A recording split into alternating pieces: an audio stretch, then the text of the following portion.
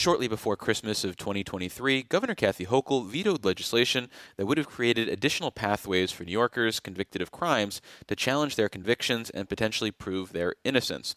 Champions of the bill argue that the state's current post-conviction processes are antiquated, resulting in New Yorkers improperly being held behind bars, while supporters of the current system contend that the proposed changes would be overly burdensome on the criminal justice system and in some cases redundant. To discuss the issue, we're joined on the Capitol Press Room by Erie County District Attorney John Flynn, who serves as the president of the District Attorneys Association of the State of New York. Welcome to the show, D.A. Flynn. Well, thank you, Dave.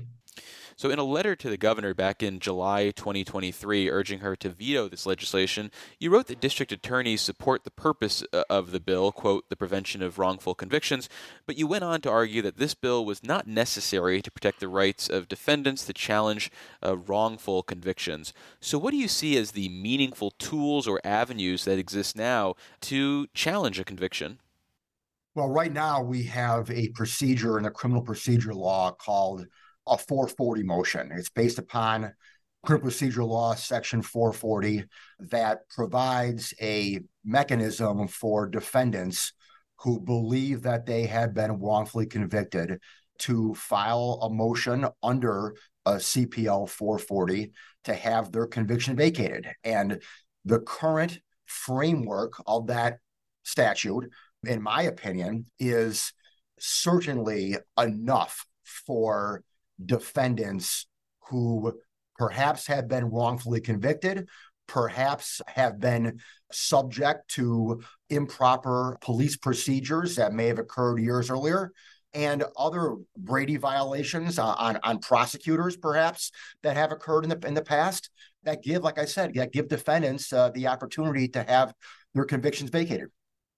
And it's important to note that there's a difference for convicted New Yorkers between, say, appealing a trial and, say, looking for errors in a trial, which can lead to another trial, and proving your innocence and essentially having that conviction overturned and being released. Correct. So obviously, there are a number of things that happen in the course of a prosecution. There are motions, there are hearings, there are rulings by the judge on identification of witnesses, on suppression of evidence, on whether or not a witness is allowed to talk about a certain thing or not. So there are a number of things that happen during the course of a prosecution, the course of a trial, that perhaps were done improperly. And if they were done improperly, the defendant has a right to appeal those issues after trial, sometimes even before trial. If a motion is heard well before trial, a defendant on some occasions has the opportunity to appeal that ruling. So the appeal are on certain mainly legal rulings that occur during the course of prosecution.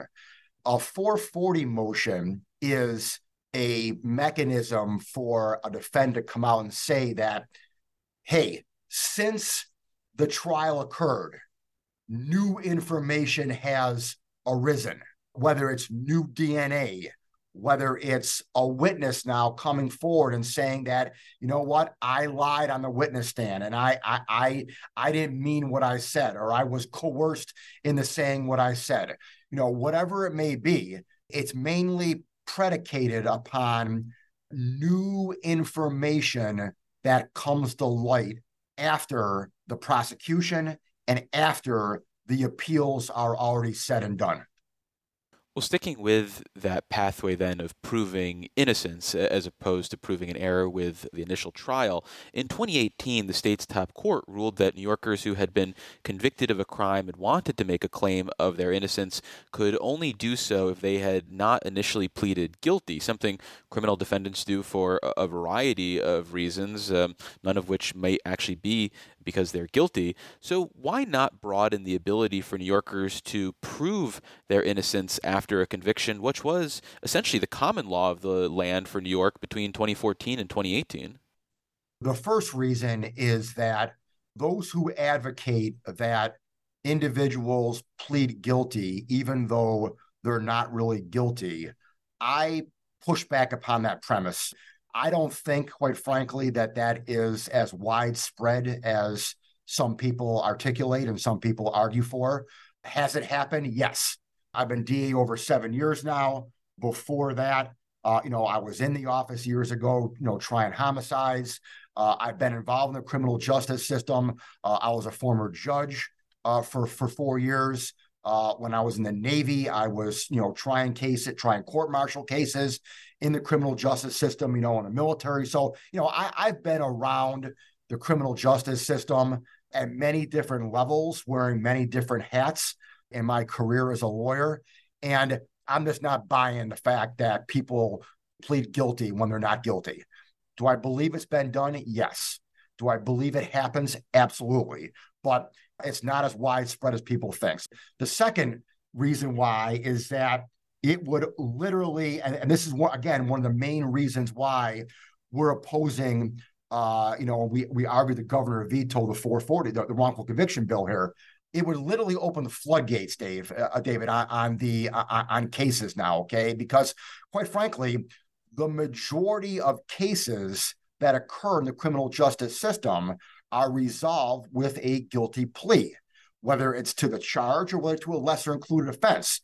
Very, very few cases actually go to trial, all right? So if you are going to allow guilty plea verdicts to be retried or reopened up, you would literally shut down the criminal justice system.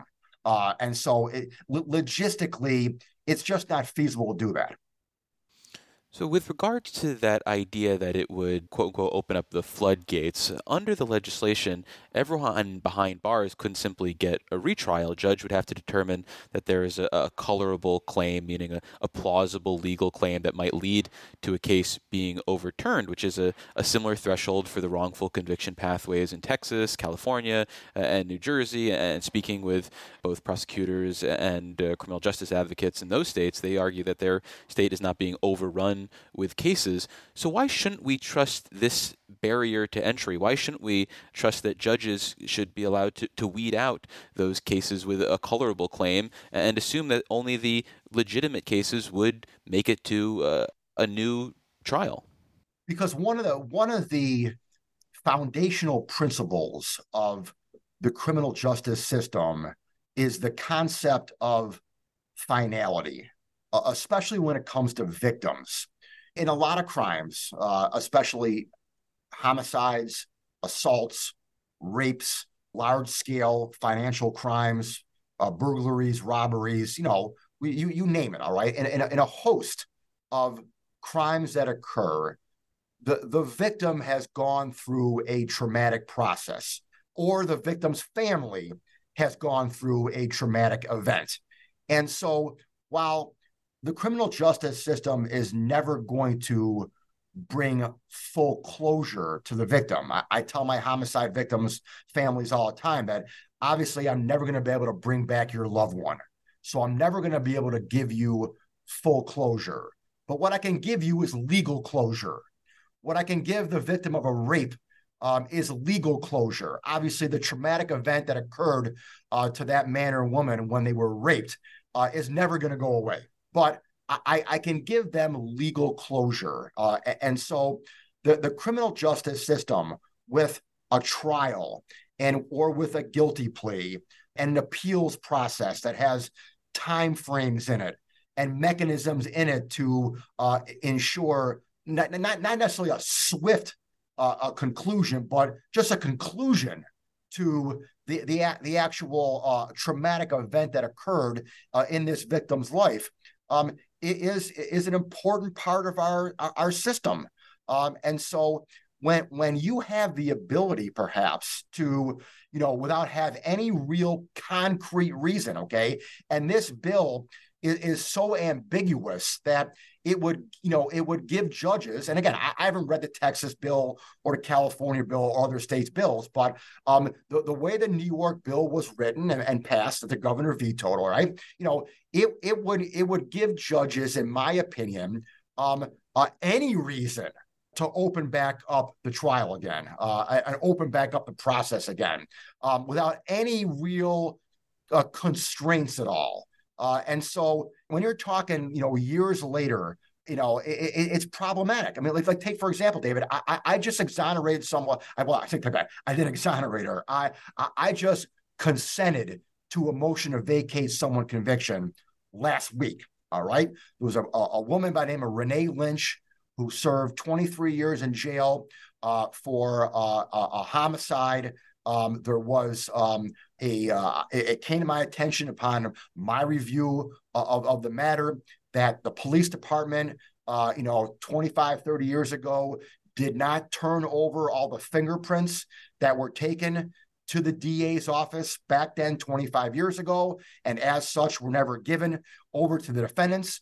My conviction integrity unit investigated this, came to that conclusion as well, and I consented to a vacation of her conviction, all right? Now, I'm in the position now, do I retry the case 25 years later? And I can't, because of the 10 witnesses that were called at trial. Actually, there was 15 witnesses called at trial. Of the 15 witnesses called at trial, 6 are dead, 3 don't remember, and 1 I can't find.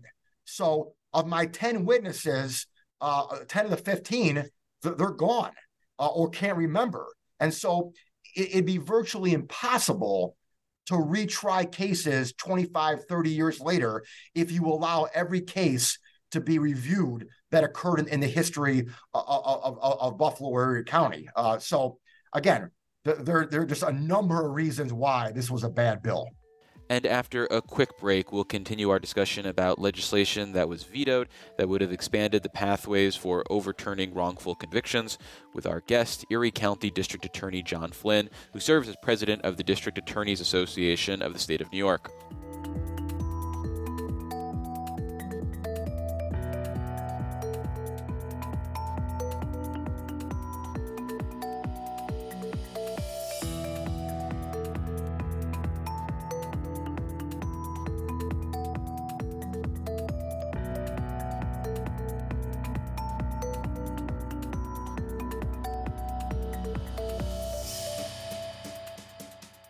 Capitol Press Room, a production of WCNY Connected, Syracuse.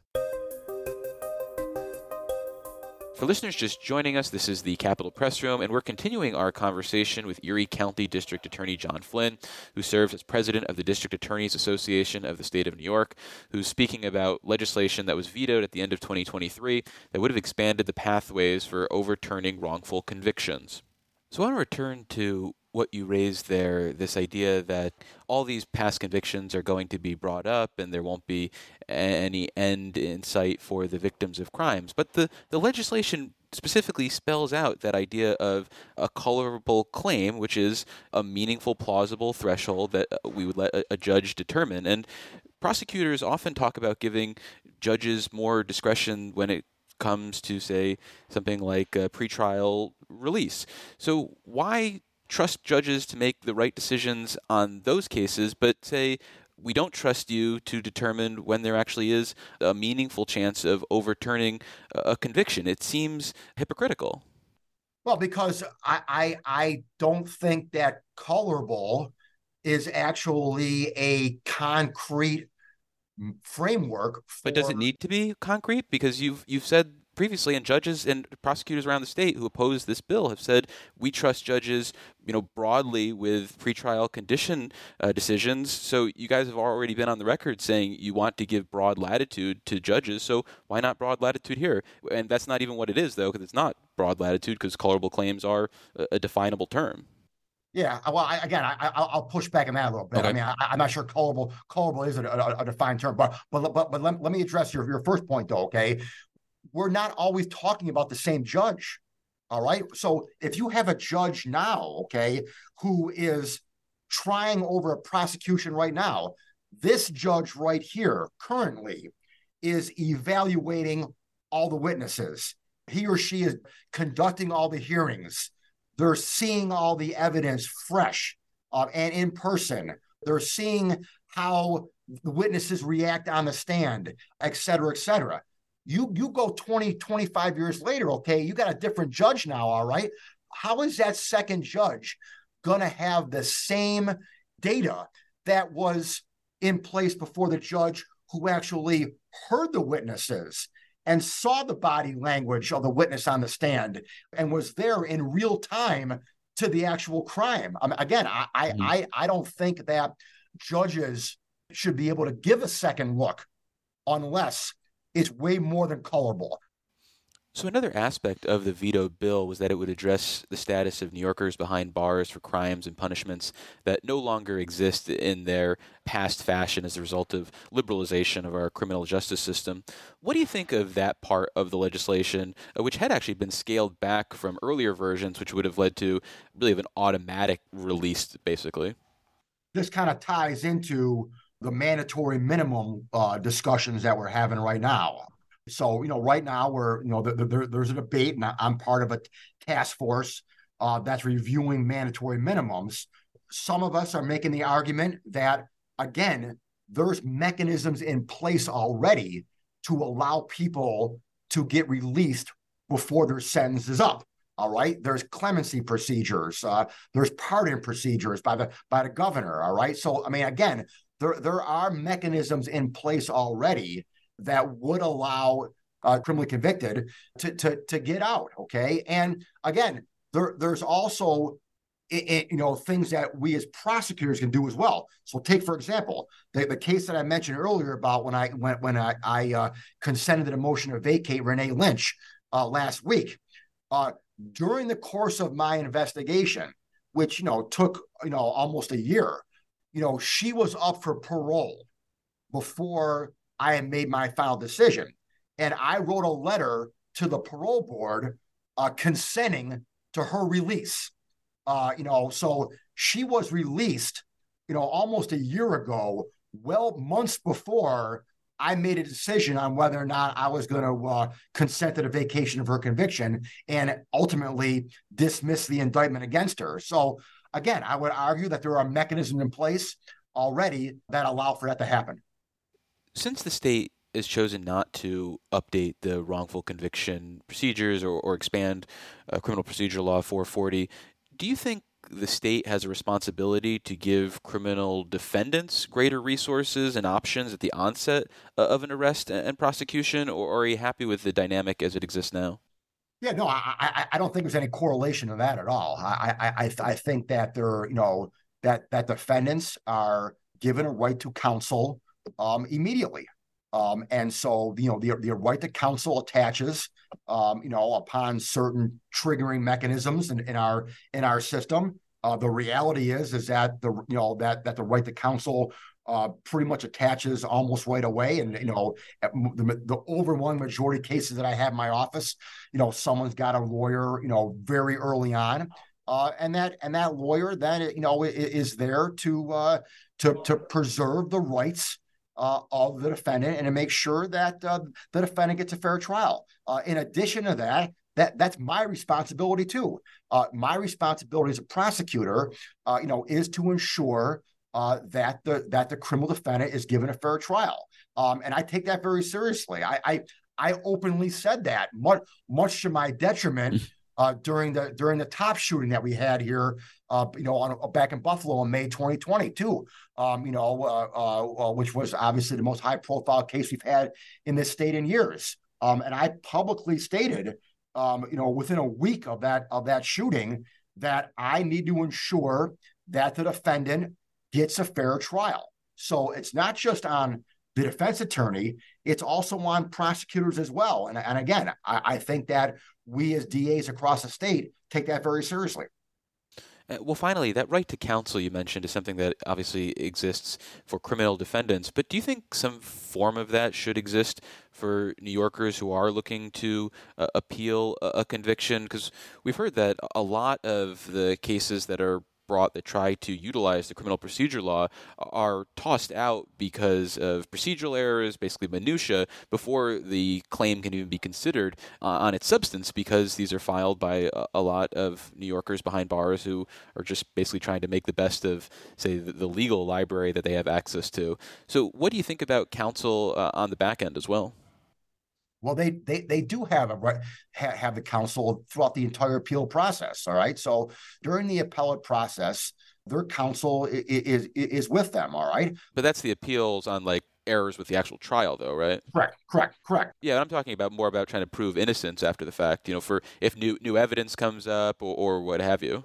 Yeah, no, from a 30,000 feet macro level, I don't have real issue with that. To tell you the truth, I mean, again, I would have to see how, it would be, the minutia of that and how exactly it'd be worked out. Who's going to pay for it? Yeah, who's going to pay for it? And again, that really doesn't concern me as well. I mean, it does, but I mean, as a taxpayer, it does obviously. But I mean, I'd want to make sure that if someone has new evidence that comes forward that would exonerate someone, that they deserve to have the right to counsel. Okay, so from a theoretical point of view, right, I have no problem with that. All right, again, the devil's would be in the details on something like that, though. But again, I mean, I know all the 62 DAs in Erie County, in New York State. All right, if information, and how it works with me is that if information is brought to my attention, and I don't care who it is, it could be the inmate, it could be a family member, it could be an attorney. If information is brought to me that says, hey, can you look at this because something's not right here, all right? I'm going to have someone look at it. They don't need an attorney for that. Now, again, does it help the individual to have an attorney? I'm not going to minimize that, absolutely. And so from a conceptual standpoint, I don't have a problem with that, obviously. Well, unfortunately, we're out of time, but we've been speaking with Erie County District Attorney John Flynn. District Attorney Flynn, thank you so much for making the time. I really appreciate it. No problem at all. Have a good day.